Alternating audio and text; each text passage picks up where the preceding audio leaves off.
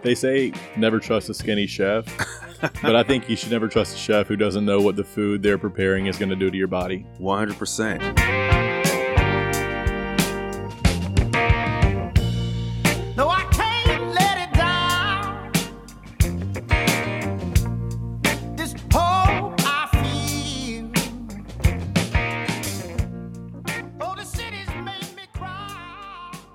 Man, it's really weird too being a chef and going into people's homes, and I'm there to serve you, and then they're always serving me. Like, can I get you some water? Let me adjust. You know what I'm saying? Yeah, well, I think here in the South, especially Southern hospitality, good manners are reciprocated. So I think the fact that they want to serve you means that you're serving them well. Yeah. It's pretty cool though. It's pretty cool. Since you mentioned it, Chef Daniel Knight, thank you for doing the podcast, buddy. Man, thank you for having me. Excited to be here. I really am. Absolutely. We had met once before, but it was such a short amount of time. We really didn't get to know each other very well. So I look forward to us getting able to do that here. So you asked me for some water a minute ago. Yes. And you said room temp. Yes. You don't like cold water or what? No I never ice? have liked cold water.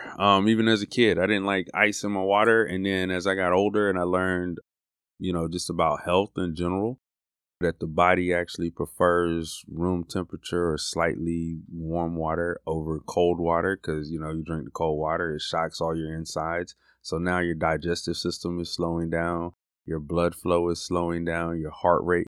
All of these things are now changing because you went from being 98 degrees to maybe like 94 degrees instantly. Yeah. And so that just kind of, I don't ever drink cold water. Same. I've always preferred it with no ice as well. I like it room temp. I think the reason for me, other than the health reasons, is because my wife always makes fun of me because I just chug water.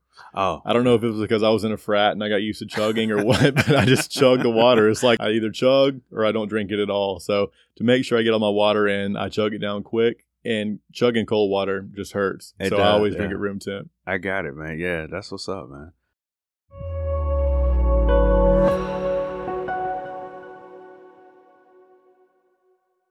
And I want you guys to know that today's episode is sponsored by BetterHelp. Do you find yourself struggling with anxiety, depression, or just feeling stuck in life? Well, BetterHelp is here to help. BetterHelp is the world's largest online therapy platform with licensed therapists available to you from the comfort of your own home. With BetterHelp, you can schedule weekly video or phone sessions with your therapist, or you can simply message them anytime you need to.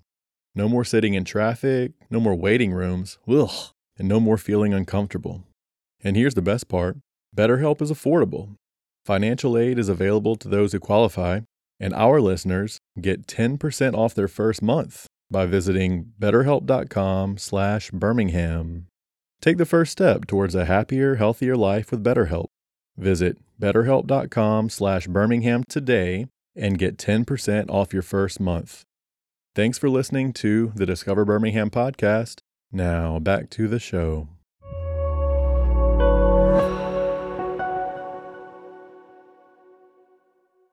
Talk about the difference between what you do, being a personal chef, and say a private chef and a restaurant chef. Oh, yeah. Great question. So all chefs should be trained to create a menu, to procure that menu, mean go out and like source all the ingredients and then prepare it. That's really the essence, of a chef. But you have restaurant chefs who literally they are there to put out this food consistently every single time. So you may go into a restaurant and you not prefer garlic in your mashed potatoes, but the recipe calls for it. So that chef, even though he may have or she may have a vast amount of talent and a vast amount of creativity, they're limited because in the restaurant world, it has to be consistent every single time. Cookie cutter. Yeah, it has to be. So I don't care if it's like Alinea. Shout out to Alinea in Chicago. I've never been, I've just only seen it, but it's a really cool restaurant. But even if it's like something like that, it's a 3-star Michelin restaurant, or if it's, McDonald's, the consistency is all they're looking for.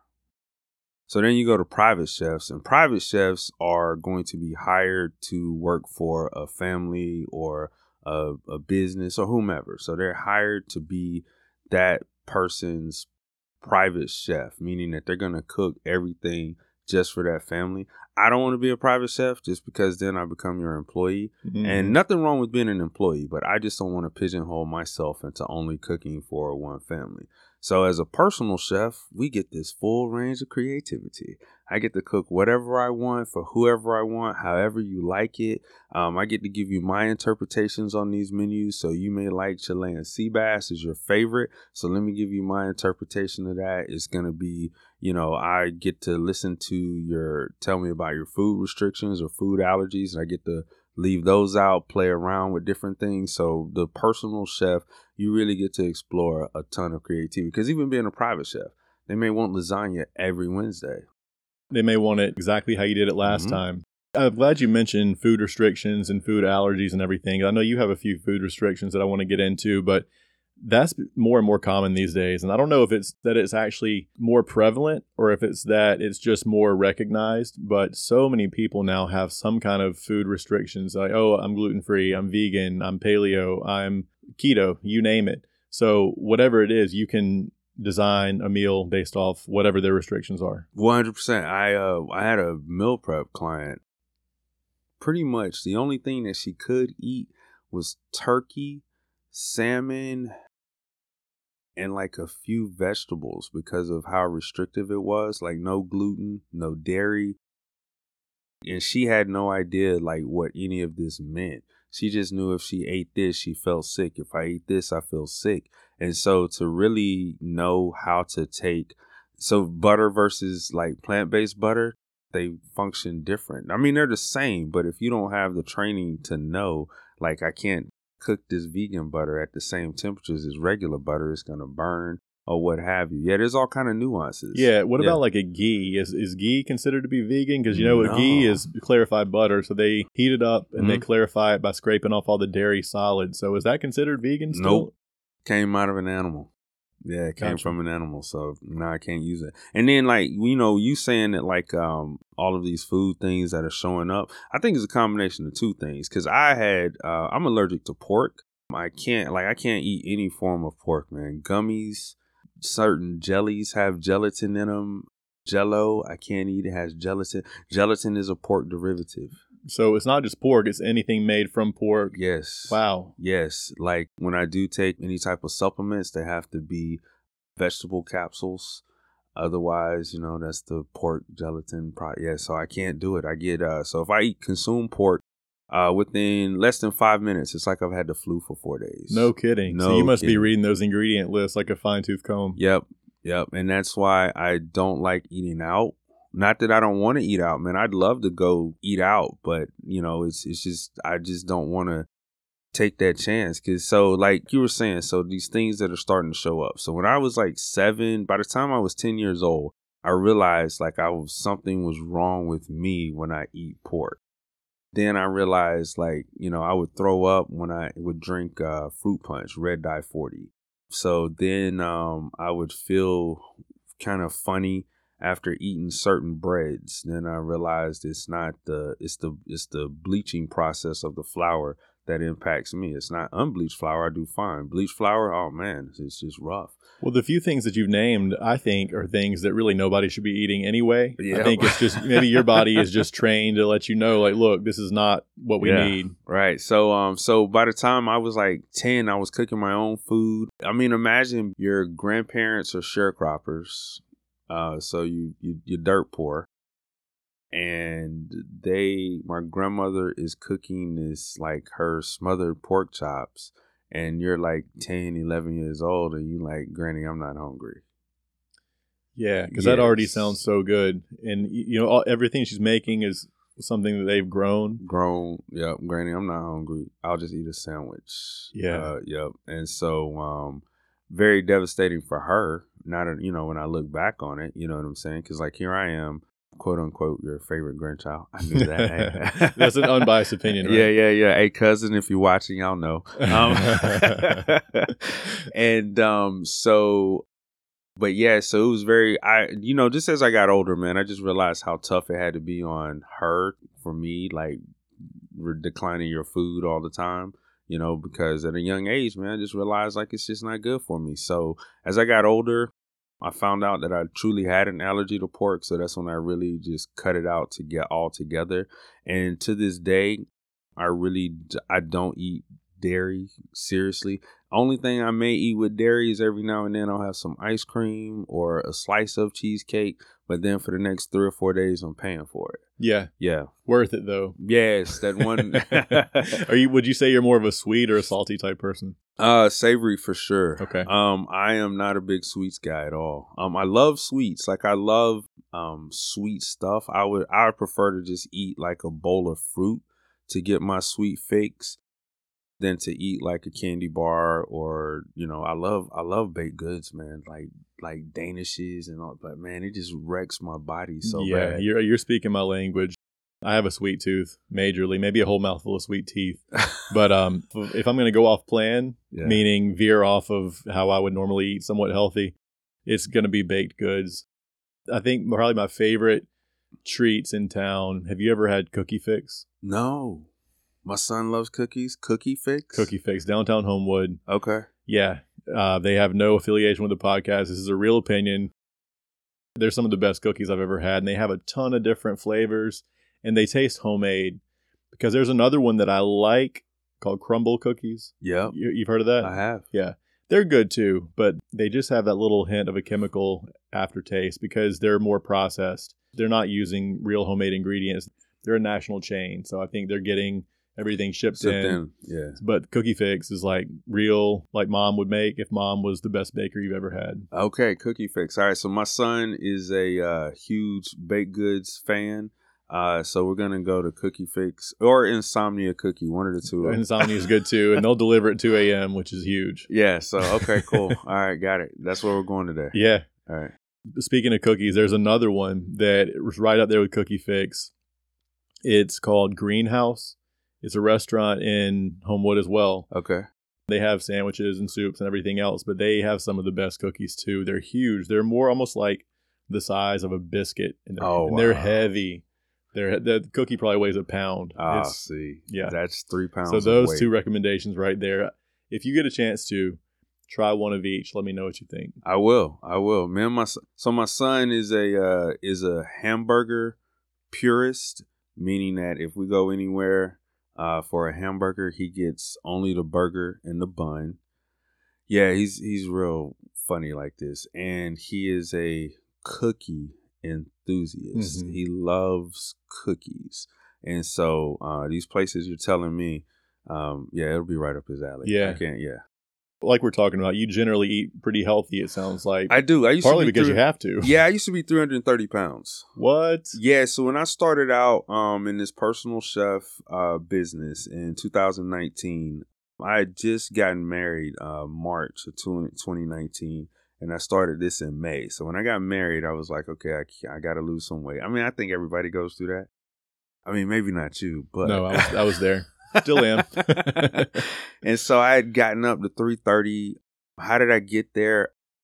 My grandmother passed away, and then right after that, I got divorced. And so I went from about 260 pounds to 330, and like overnight, it felt like comfort food. Yeah, dude, I was just eating and depressed. And so once I figured out the depression thing, got therapy, all that, met my new wife, got married. And then in May, I started this business. And what went through my mind is I was watching Food Network one day. And I was watching, I'm not going to name the chef though, but I was watching a chef compete against other chefs. And he was sweating. And he was a larger guy. He sweated in the food. And I was like, oh, I never want to be that chef.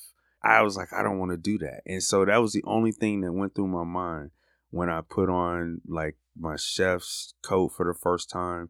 And I was looking at how big I was, and I was looking at how bad my body was hurting from carrying stuff, and how I had to, my back is hurting. I'm sweating all the time. I'm tired all the time. So I just decided to really understand food, how it really works at the molecular level. and then I apply that to myself, and then I just make sure I serve my clients the same That's way. huge. Yeah. They say never trust a skinny chef, but I think you should never trust a chef who doesn't know what the food they're preparing is going to do to your body. 100%. And man, I even break it down to where I don't use shaker seasonings at all. And it's not because they don't taste good. It's because I know that there are fillers in here that keep it from clumping together and that also preserve it. A huge filler is silicone dioxide. Silicone dioxide is known to cause lung cancer. So I know this. I know that this is in these shaker bottles. So why would I buy that and serve it to you? Yeah. Yeah, same thing with flour. I never use bleached flour at a client's home or in my own home. I'm only using unbleached flour because I found out how it's turned into white flour. It goes through a chemical bleaching process. All of the health benefits of that grain are now gone. So that leads straight to inflammation. I don't use white processed sugar because I found out how does white processed sugar? Well, they use it. It's a bone charring method. They take the bone char of animals, mostly pork and beef, and they use that to whiten the sugar. So so now it's like, okay, so then now that I know this, I can't serve you that because I'm not eating it. So I'd never do that to you. Yeah, seriously. Would you ever bake with something like 100% einkorn flour or something like that? Yeah, definitely. Like a healthier version of flour, right? Absolutely, 100%. Katie will bake some treats sometimes, and she'll use almond flour or coconut flour. She's gotten really good at it, so it's almost as good as the real thing, you know. And I appreciate that there are alternatives to, you know, foods that you really like, but right. you know are not going to do service to your body. So there's always a way to prepare something that's going to be healthier for your body. For instance, I've been watching this show called Chef versus Snack. You ever heard of that? It's a good show. Yeah. They made their own versions of Kit Kats, Gushers, like all the foods that I was eating when I was a kid, you know, because I went through a chubby phase when I was a kid as well, middle school, before I grew tall, because you know, I go to my grandmother's house, and the first thing we do is go to the grocery store, and I could get whatever I wanted. Because when I was at home, you know, my parents weren't super health conscious, but they also weren't going to just let me eat anything I wanted. So when I go see my grandparents, it was just like candy bars, cereals, anything like that. Anything you want. Yeah. So I'm watching the show, and I'm thinking, okay, so there's a way to make a Kit Kat at home out of real ingredients and not just the chemicals and the fake foods that they use in that. I think that's pretty awesome. Yeah, that's so that was another, man, there's so many people that have influenced me in my life. But I was working at AT&T probably 15, 16 years ago, and there was a gentleman, his name was Sean Murphy. We were having a potluck at AT&T, and I was just gonna do a roasted barbecue chicken, and I was like, man, but I got to go buy barbecue sauce. He was like, why don't you make your own? And I was like, what? You can make that? And he was like, bro, he said, you can make anything in a jar that's in a grocery store. They make it. Read the ingredients on the back. And so I was like, what? And so I mean, it was just mind blowing because, you know, to grow up the way I did, to get a barbecue sauce, man, you just went to the store and got it. Yeah. You know, to get ketchup, you would just go to the store.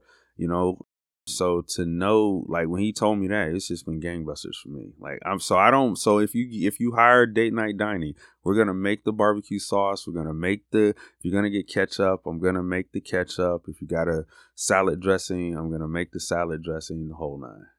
Tell us more about that. So Date Night Dining is the name of the business, and so what happens? So someone hires you. Do you go to the grocery store, get all the ingredients, go to their house? How does that process work? So when you contact us, we set up a consultation. So during the consultation, it's anywhere from a 15 to 30-minute conversation. It's really about me finding out what the event is for. If it's, you know, your anniversary, birthday, whatever the event's for. So who's the guest of honor then? So how many guests do you have? Is there somebody in this number of people that you really want to honor? So what is that person like? Because that's who we need to make this dinner about. Because if we're going to make it about what you like, then we need to do this for you. Or if we're going to make it, if you're having this huge birthday event for your wife, but you're worried about what your mom wants for dinner, well, this is your mom's birthday party, not your wife's. Exactly. Yeah. So that's how it starts. Is we talk about, you know, the event. the person who's going to be honored, what they actually like. And then from there, I curate the menu. Then once the menu's curated, I send it over to you. You approve the menu. And then I send over the deposit information. So once that's taken care of, that actually secures and books your date. And then the day of the event, I show up with all of the ingredients and prepare everything on site. So we show up anywhere from 2 to 6 hours before the event start, just depending upon what we have to prepare, how many courses there are to prepare. So if for 2 people, normally it takes about 3 hours beforehand.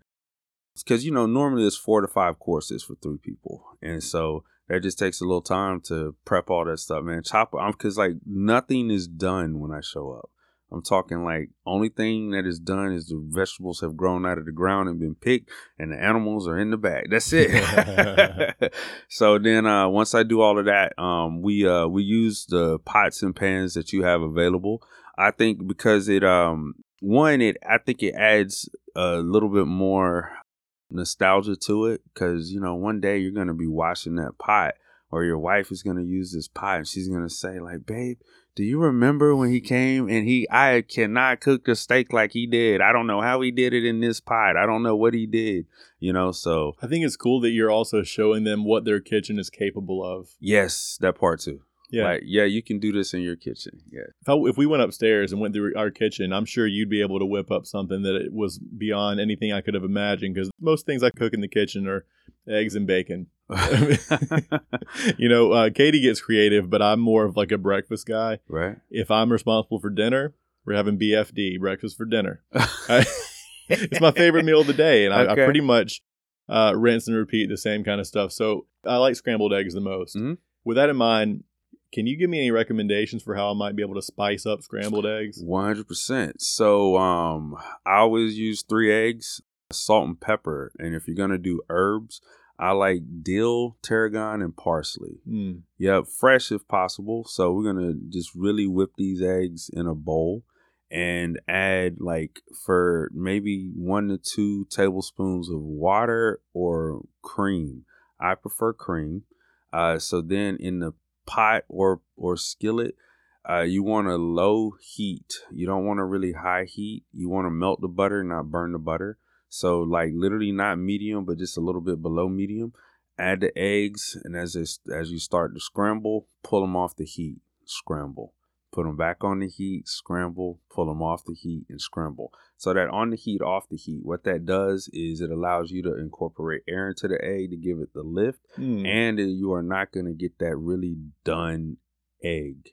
So you will get that nice, fluffy, creamy, delicious scrambled egg. That's what I'm talking about. So there you go. Yes, I hope that helps. It absolutely will. I'm going to have to play this back to remember that recipe, but yes, I'll do it. Okay. And I'll let you know how it turns out. Please do, man. Speaking of ingredients, what's your favorite ingredient to cook with? Seafood, fish. I really love cooking fish. And I really love cooking fish because most people don't know how to cook it properly. And being from Florida, I grew up eating a ton of fish. So I really love cooking fish. I really do. Like Chilean sea bass, red snapper. My personal favorite fish is sheephead. So it lives closer to the bottom, and it has teeth that looks like human teeth. And yes, it does. And it crushes and eats oysters, clams, lobsters, shrimp, so stuff with shells on it. So it needs really hard teeth to do that. And it is a very sweet, meaty fish. That makes sense that it would be sweet and meaty, because something I learned a few years ago that I thought was so interesting is that, they say that you are what you eat. Right. But you're also what your food ate. Yeah. So the diet that the animals that you ate is going to kind of determine how they taste and how healthy they are. So that's why they recommend, as far as health goes, like a grass-fed, grass-finished beef, as opposed to one that was fed corn and grain and all the junk food that they were eating. 100%. So for me, I grew up on a small farm. So literally all of our animals were grass or, and grain fed. And so I did not eat a store-bought egg until I was 13. And so to like eat a store-bought egg, I was like, "Ooh, these eggs are nasty. Why Yeah. do they taste The like the this?" yellow part's not as yellow. Yeah, yeah. And then like even now, I can't like physically, I just can't do chicken or beef that's just raised on whatever. Like I literally can't eat anything that's like not organic or grass fed or whatnot. It's just because over the years I've just trained my system. My body just doesn't like it. So yeah, I don't think anybody should be eating it. I don't even think they should be having it in the food production. I don't even think we should be having cloned food. I don't even think high fructose corn syrup should exist. There's so many things that happen in our like to know that we live in the United States of America and like other countries in the world say you can't put these chemicals in there because it'll give our kids, ADHD, or it'll give our kids depression, like mental problems. It could physically stunt their growth, all kinds of stuff. But America says it's okay. That bothers me a lot. So 100%. If you look at the ingredients list of food in Europe versus the ingredients list here, so take an Oreo, for example. The ingredients list is twice as long for an Oreo as it is in Europe. And here's a kind of a rule of thumb when you're shopping. The shorter the ingredient list, the healthier it's going to be for you. Yes, sir. Like you said, the further we veer away from nature, the worse that food is going to be for you. And that's the other thing too. Like when I started this, I was like really conscious of like, okay, I can't serve this person great value flour, great value. This is their anniversary. There's no way I can look at this as something like, every time I'm doing this, it's about the profits. The profits will come with the purpose, and the purpose is to give you an amazing, truly fine dining experience. And fine dining literally means you're using the least amount of ingredients, so they have to be the best. And you want to highlight the flavors, the textures of that carrot. So I can't use just a $2 bag of grown with pesticide carrots. No, I got to go pay $4 for the rainbow organically grown carrots that, did not go through that process, because this carrot is only going to get the heat, maybe a little salt, and maybe a little pepper, because I want you to taste what a real carrot tastes like. You may never experience that again. Yeah. So that's the premises behind like true fine dining. You're not supposed to. Fine dining is not taking these low quality ingredients and then transforming them into something magnificent. No, it's taking this high quality ingredient and highlighting its high qualities. So it may not even be transformed, and it might just literally be a carrot on the plate, but it's going to be the absolute best tasting procured carrot you've ever had. Yeah. You can Right. put lipstick on a pig, but Yeah, exactly. Yeah, so it's all about the ingredients. You got to start with the best and you'll end with the best. Yes, 100%. It makes perfect sense. Yeah. Tell me about a time that you've been working with a client that things just got totally unexpected, like something fun, something silly, something crazy happened when you were working with a client. Man, so it's two that really stick out for me. The first one was the night of my accident. That one, it wasn't anything with the client at all. It was me. And I'll never do this again. I remember leaving my home that night or that afternoon. And I told my wife, I was like, because this was like my fourth client in like 4 days or something. It was like back to back to back. And so I was just, I didn't want to go. And I told my wife, I was like, I don't want to go. And she was like, why not? And I was like, I just don't feel like it. And I was not thankful. I was not appreciative of that opportunity. And that night, they enjoyed the meal. Everything went well. And that night, on the way back, I was in an accident, broke my hip. So that one sticks out to me. Yeah, because of my lack of appreciation, man. Had I been appreciative of the opportunity to go into these people's homes to celebrate this gentleman's birthday and really, because you get into I got into the monotony of like, this is a job. It's going through the motions. Yes. Yeah. And so I'll never do that again. How'd the accident happen? What happened? Man, I was coming back from Huntsville. My GPS did not take me interstate on the way back for some reason. It took me all back roads because of where they lived. The interstate was like 15 miles, out of the way. So it took me all back roads. So I'm from Florida. This was the last night of Hurricane Ida. And Man, I've driven in hurricanes. I'm from Florida, man. That's what we do. Yeah, Like, you're a Florida man. that's what I'm saying. It don't matter. It's rain. Okay, drive. So, but you are now living in Birmingham, Alabama. This is the base of the Appalachian Mountains, sir. This is not flat squares everywhere. These are mountains in turns. So I'm coming down this hill. Something says slow down. So I look at my speedometer. I'm doing 65. And when I look down at my speedometer and look up, I'm going the total opposite direction. I don't know what happened. I'm hydroplaning at this point.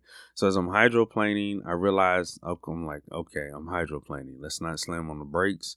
Let's like turn against this real slow. Let's regain control of the vehicle.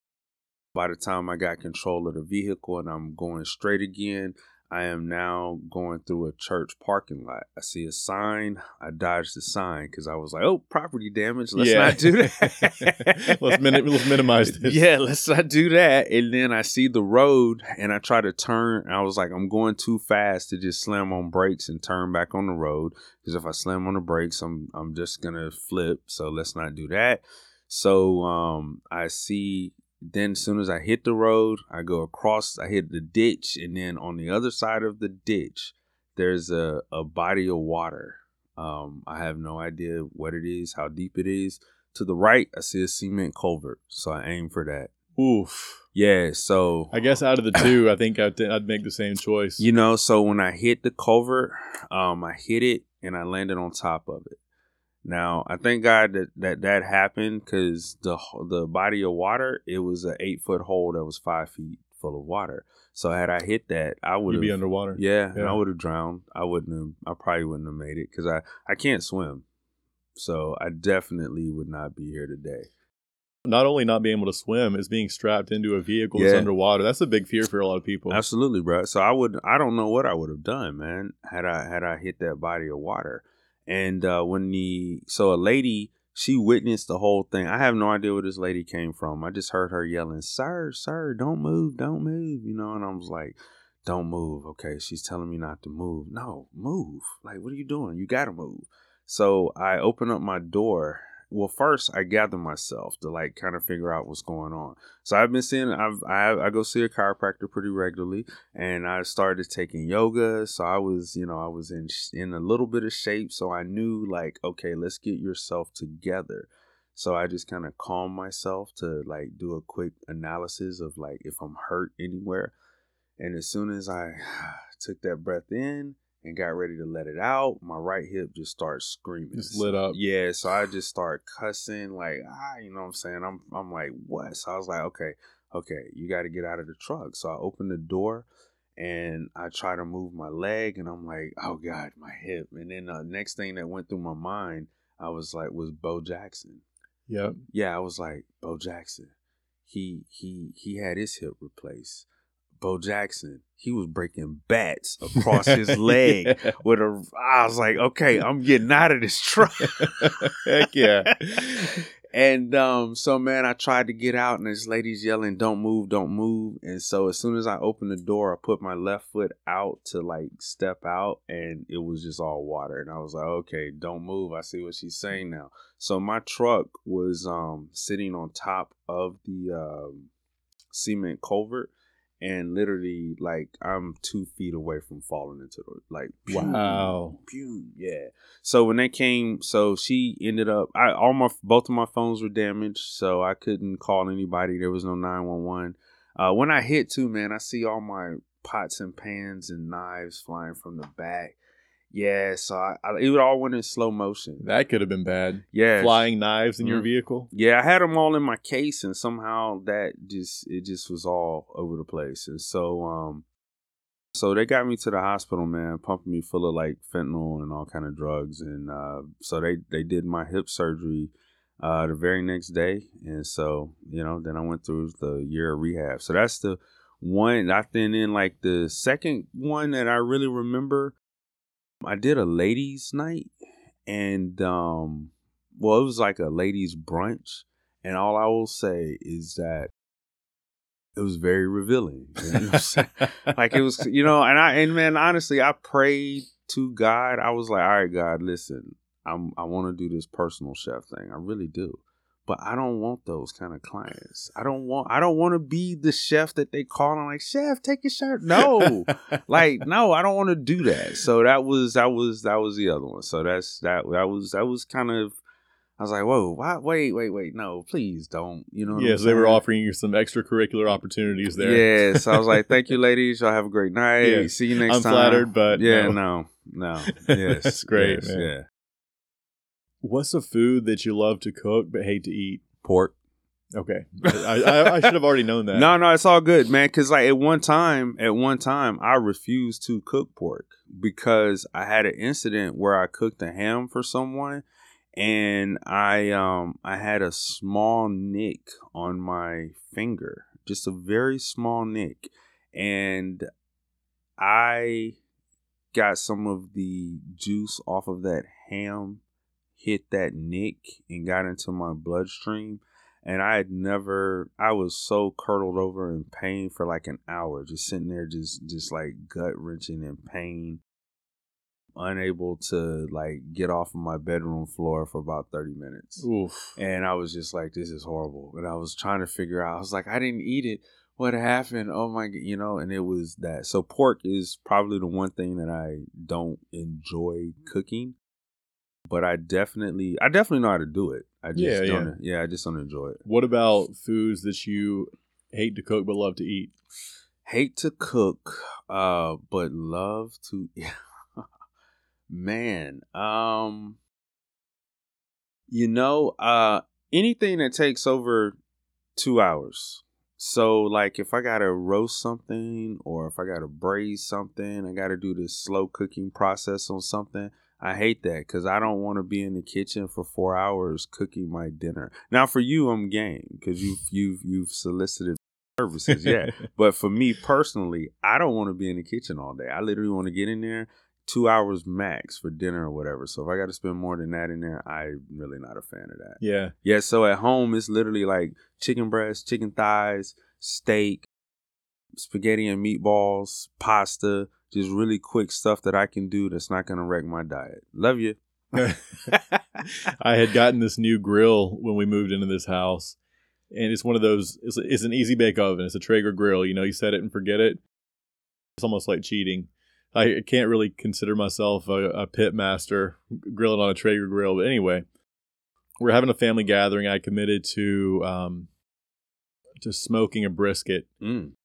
I had never been I've cooked a million steaks, a million chicken breasts, the basic stuff, but I'd never really like long smoked a big piece of meat like that. Mm-hmm. So I committed to it, and then I researched it, and then I realized how long it was going to take. 12 hours. Yeah, it really was. So I ended up having to set an alarm for 3 a.m. Mm-hmm. I had to put it on, and then get up every 2 hours, spritz the thing with apple cider vinegar and lemon and whatever else it was.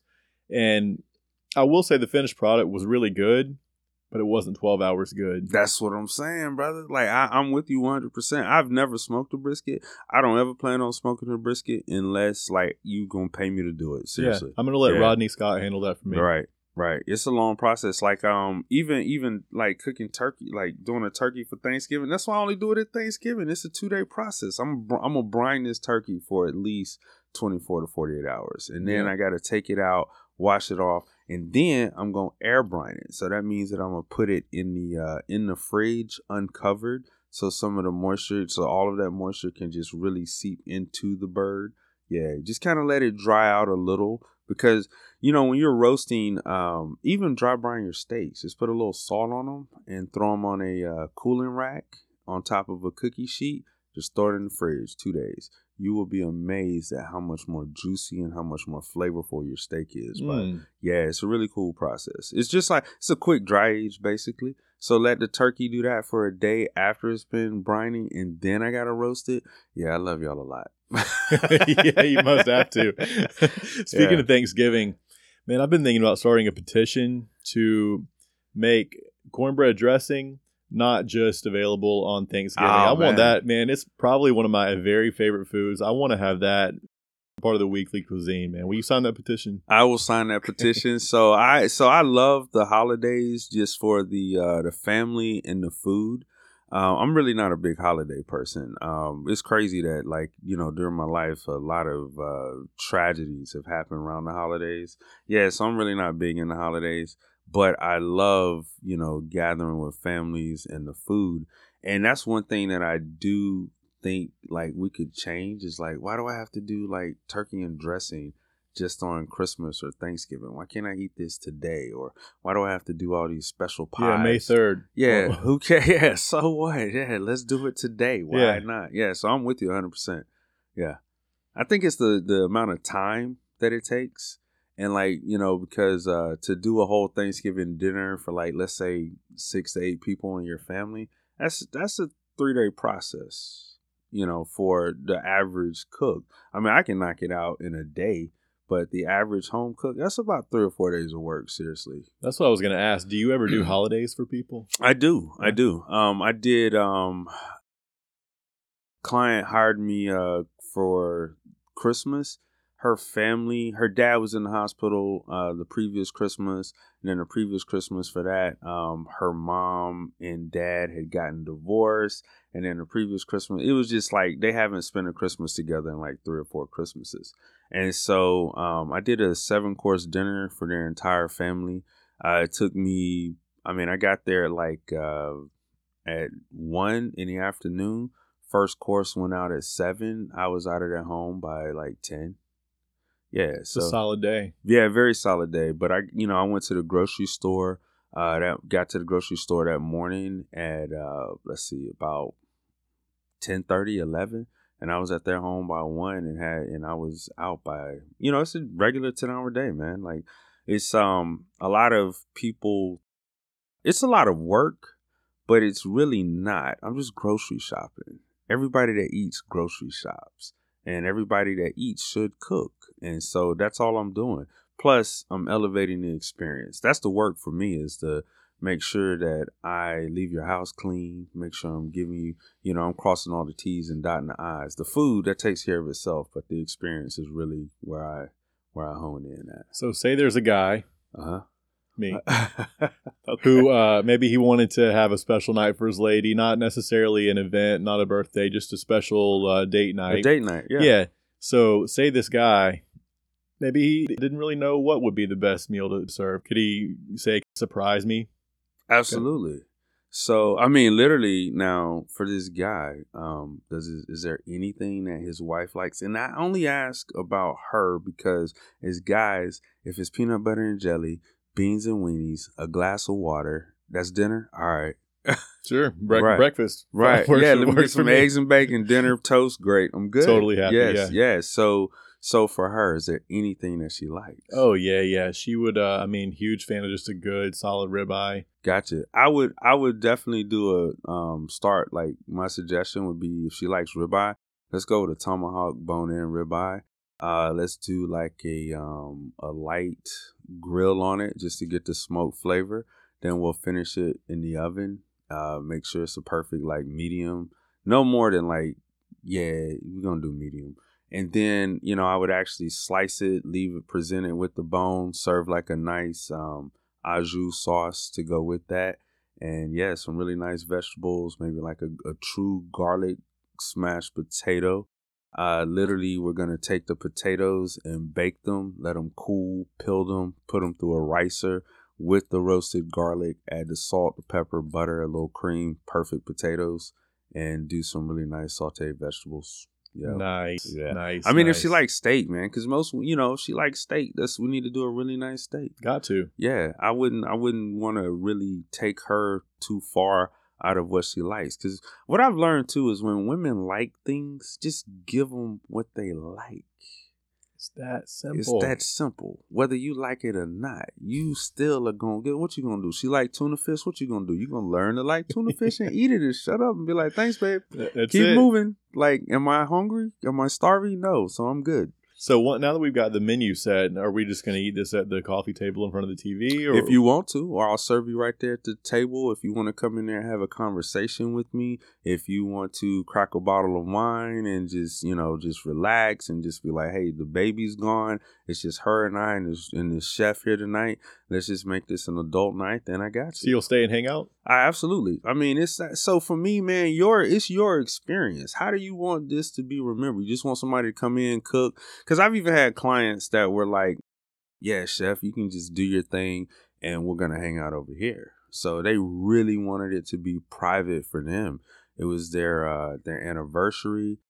They were in the dining room. I'm in the kitchen.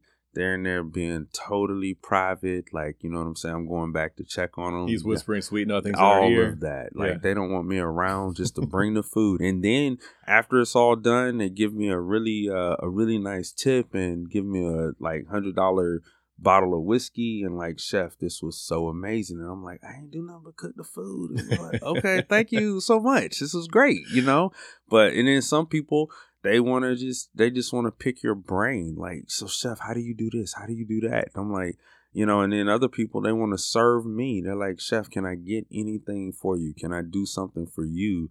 And I'm like, I just drove up here to serve you. I'm good. Thank you though. So yeah.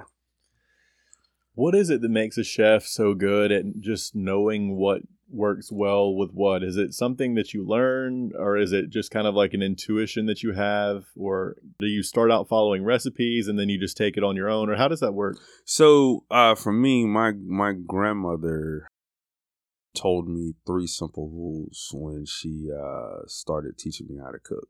Rule number 1 is keep your heat low and not too high. She said it's okay to cook it longer, but just don't burn it. So if your steak, you're cooking it on a lower heat and it takes longer to cook, it's way better than turning it up and, having a burnt steak. Second rule was you need seasonings and flavor for everything, and they are different. So salt is a seasoning, but it tastes like salt. That's its flavor, But you add this salt to something, it should help pull out the flavor of whatever you just added to. So it should really help that carrot or that steak or that corn or whatever is going on taste more like what it is. So that's the flavor of that item. So it's a flavor enhancer. Yeah. Salt really should be. So like herbs, those are going to add flavor. That's a seasoning that's going to add flavor to whatever it is. So it should complement whatever you're adding it to. And then the third thing she told me is put love in everything. So that's my foundation. Now, outside of that, I am a huge science person. I've always loved science, everything science. Because of that, I learned the science of food. And I'm an artist too. So I've always been into the arts. I love music. I love drawing. I love painting. As a matter of fact, today, my son and I are going to the Birmingham Museum of Art. So I love the arts. And so to me, I get to put this science and artistic creativity in one platform, and it's the plate. That's what cooking really is, right? Mm-hmm. It's kind of a combination of arts and science. It is. It really is. Like, as a chef, you should have a really good foundation to know that, like, dill doesn't go with beef all that well. Hey, that's news to me, buddy. Yeah. That's why I'm not a chef. Yeah, dill is great in salads. Dill is great on fish. Dill is great in dressings.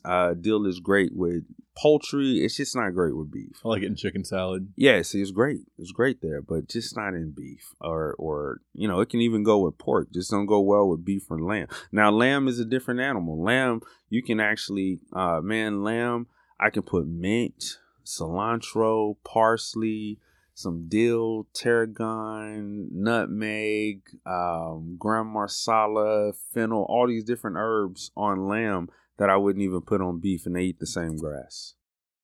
How could someone develop their palate? Because, a chef would have like an advanced palate and be able to taste something and say, oh, this has notes of blah, blah, blah. How can someone get better at that? Tasting food, literally. You have to, like, for me, what got me better was literally buying all these different herbs and trying them, and then combining. Okay, I like the way tarragon tastes. I'm like, how would this taste if I combine it with dill and paprika and mustard seed and fennel and all of these different herbs, how can I still keep the tarragon highlighted in my seafood blend that I do? So that's that. You really have to start tasting stuff. That makes sense. A lot of it. What was the first meal that you ever cooked professionally? Oh, wow. Okay. So first meal I ever cooked for oh man. My very first booking, I was working at T-Mobile, and one of my peers, she hired me for her and her husband's anniversary. She was like, you cater date nights and stuff, right? I was like, yeah, I mean, I do. It was 2 steaks, ribeyes. Hers was rare, his was medium. There was what did I do? I did a spinach and artichoke wonton cups. And for dessert, I did this, I found this recipe from, what was that? What's that big show that was on HBO about the dragons? Oh, Game of Thrones. Yeah, Game of Thrones. I found this recipe from Game of Thrones that was like this lemon cake where you take a real thin slice of lemon, you candy the lemon goes in the bottom, you pour the cake on top, and once it bakes, the lemon kind of bakes and gets all gooey and stuff, and then you flip it out, and then you got like this nice sauce that runs down the cake and everything. So wait, the recipe was from Game of Thrones? What, they had cooked it in the show, or this is like an ancient recipe? Yeah, it's like a old recipe, and it was like tying Games of Thrones together and all that kind of stuff. So I was like, all right, cool. Let me try this recipe. Man, honestly, looking back on it, I was like, I would never, because I cooked it and then I delivered it. So it was date night catering. So I was cooking and delivering like your date night. And looking back on it, they loved the food. They were like, oh man, this is so delicious. Man, you cooked the steak perfect, the seasoning, blah, blah, blah. But man, it was so horrible. I showed up in like a black t-shirt. I still had on the apron from where I was in the kitchen prepping this food. My shoes were, I had on some black Nike Air Force Ones. I'm oh my God. You asked me, man, and I'm sitting here just like, man. Critiquing it. Yeah, man. Are you a perfectionist? So yeah, not like perfectionist, but like I just want to be the best at whatever I do. And I just have a high level of accountability for myself in that regards. And so when I look back on it and I see how much I've grown, I thank you for this moment though, man, because you really have helped me see how much I've grown like in this moment. Because now I wear like, these designer print shirts, and I got like these cool aprons, and I'm wearing Kohans in your home to cook in, and you know what I'm saying, because like this is a fine dining experience, man. I'm not showing up in chef shoes for what, man. That's for a kitchen, not your house.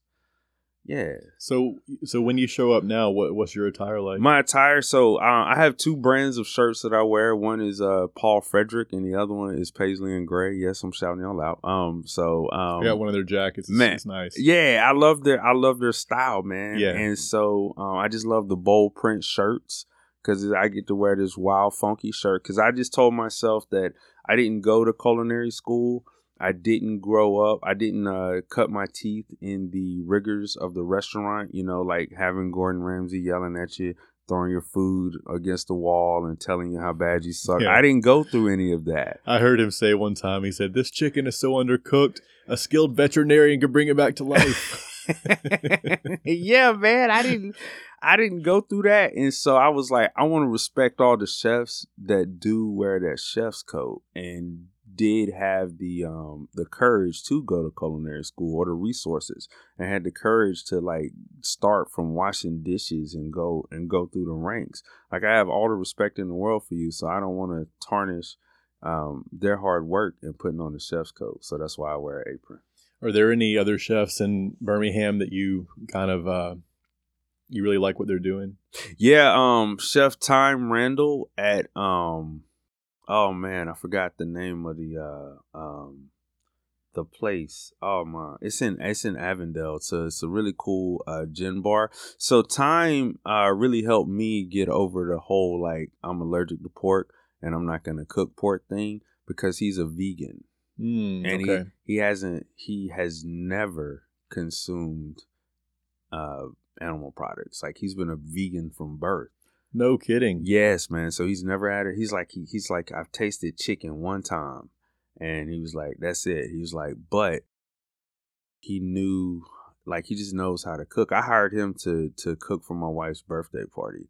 I wish I could. Juniper of Birmingham. Oh, yeah. We like Juniper. It's Yeah, good. so the head chef, his name is Time Oh, Randall. I know. I've met him. Yeah. Dreads, right? Yep. He's cool. Yeah. So good guy. There's so when Highland Bar and Grill, their head chef, I can't remember his name, but I ate there Is once. that Frank Stitt, or is that the other Chris Hastings? One of those two, I think. Yeah, I haven't eaten Chris Hastings' food, but I've heard all kinds of great things about him.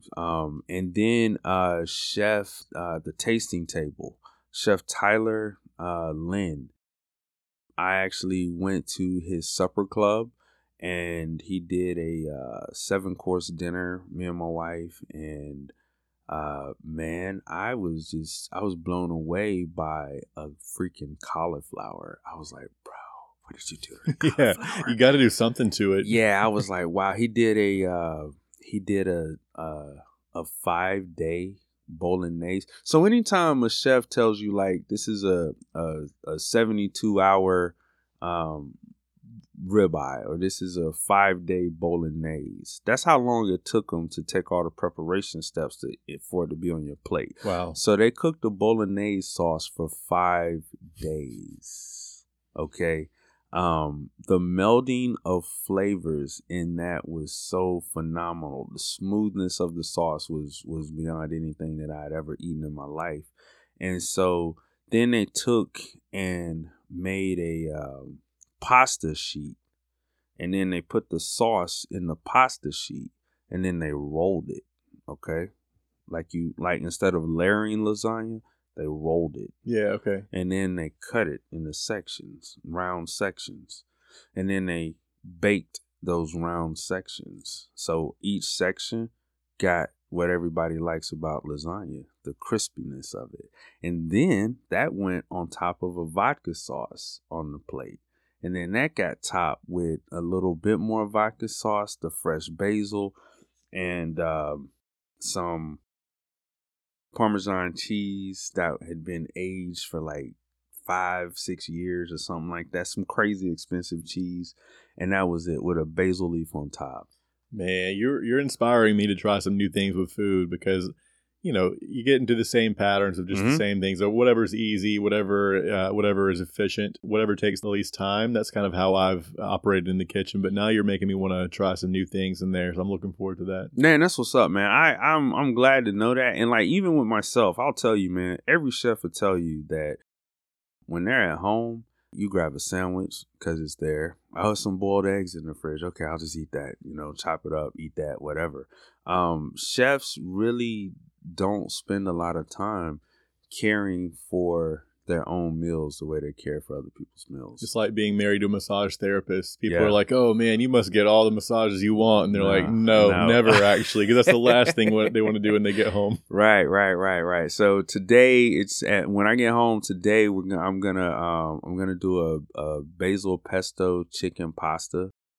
Really easy though, man. I've got chicken breasts. See, this is the other thing too. So in my house, I've got frozen chicken in my fridge. I've got some frozen steaks in a Ziploc bag, you know, so they don't get freezer burned in my fridge. But I'm never bringing that to your home. You understand what I'm saying? Yeah. Yeah. So I still live just like everyone else does. I don't go shopping every day, but it's just unrealistic in today's world. So, but yeah, just take the chicken breast. I'm going to butterfly it so it cooks a little quicker. Once it's done, I'm just going to do a pan sear on it, salt, pepper, and my favorite go-to is herb de Provence over an Italian blend. I just think the French and Italians don't like each other. Mm-hmm. You know, the French has pasta. The Italians have pasta. The French don't. Croissants. Croissants. Yeah. And the Italians have pizza, you know, somebody, you know, they got these foreign cars. The French has this foreign car. They got this clothing. They got that clothing. So they really don't like each other. Yeah. Yeah. A lot Culturally, of competition there. yeah. It really is. And so, but I'm just going to do a really quick pasta tonight, a basil pesto chicken pasta, pan-seared chicken breast, slice it up, add a little basil pesto sauce, a little heavy whipping cream to that, take that, and then add the fresh pasta to it, and boom, there's dinner. That sounds good. Do you like venison? I do. I really do. Man, I like venison. I like bison. I've never tried elk, but I really would like to. I found it to be pretty chewy. Maybe I didn't have it prepared the correct way, but it was a little bit tough. But I'm going to send you home with some venison. I got a freezer full. Oh, so nice, if you man. like it, yeah, got a couple Thanks. pounds. All right, cool. I'm going to have to, like, figure out something to do and hook it up, and, like, we're going to have to break bread over that. Let's do it. Yeah. Sounds good. Seriously. Well, Daniel, thank you so much for doing the podcast, man. I Thank really you, man. enjoyed getting to chat with you. And once again, how can people find you? Yeah, so you can visit me at datenightdining.com. That's KNIGHT. So date night. a great name. Yeah, thank you, man. Thank you. And then I have a direct business number, which is 205-223-2309. You can also Google Date Night Dining, and you will find all of my socials, my Facebook, Instagram, TikTok, and LinkedIn. I'll also link to those in the show notes so people can just scroll down on this podcast on Apple or Spotify and then click it and they'll get right to you. So, Sounds good. good deal. We'll have to do it again soon. Man, we do. Next time I come, you got to let me cook. Done. Got to let me cook. Sounds good, man. Enjoy the art museum with your son. I'll Thanks, talk to you man. soon. Appreciate it. Thanks, everybody.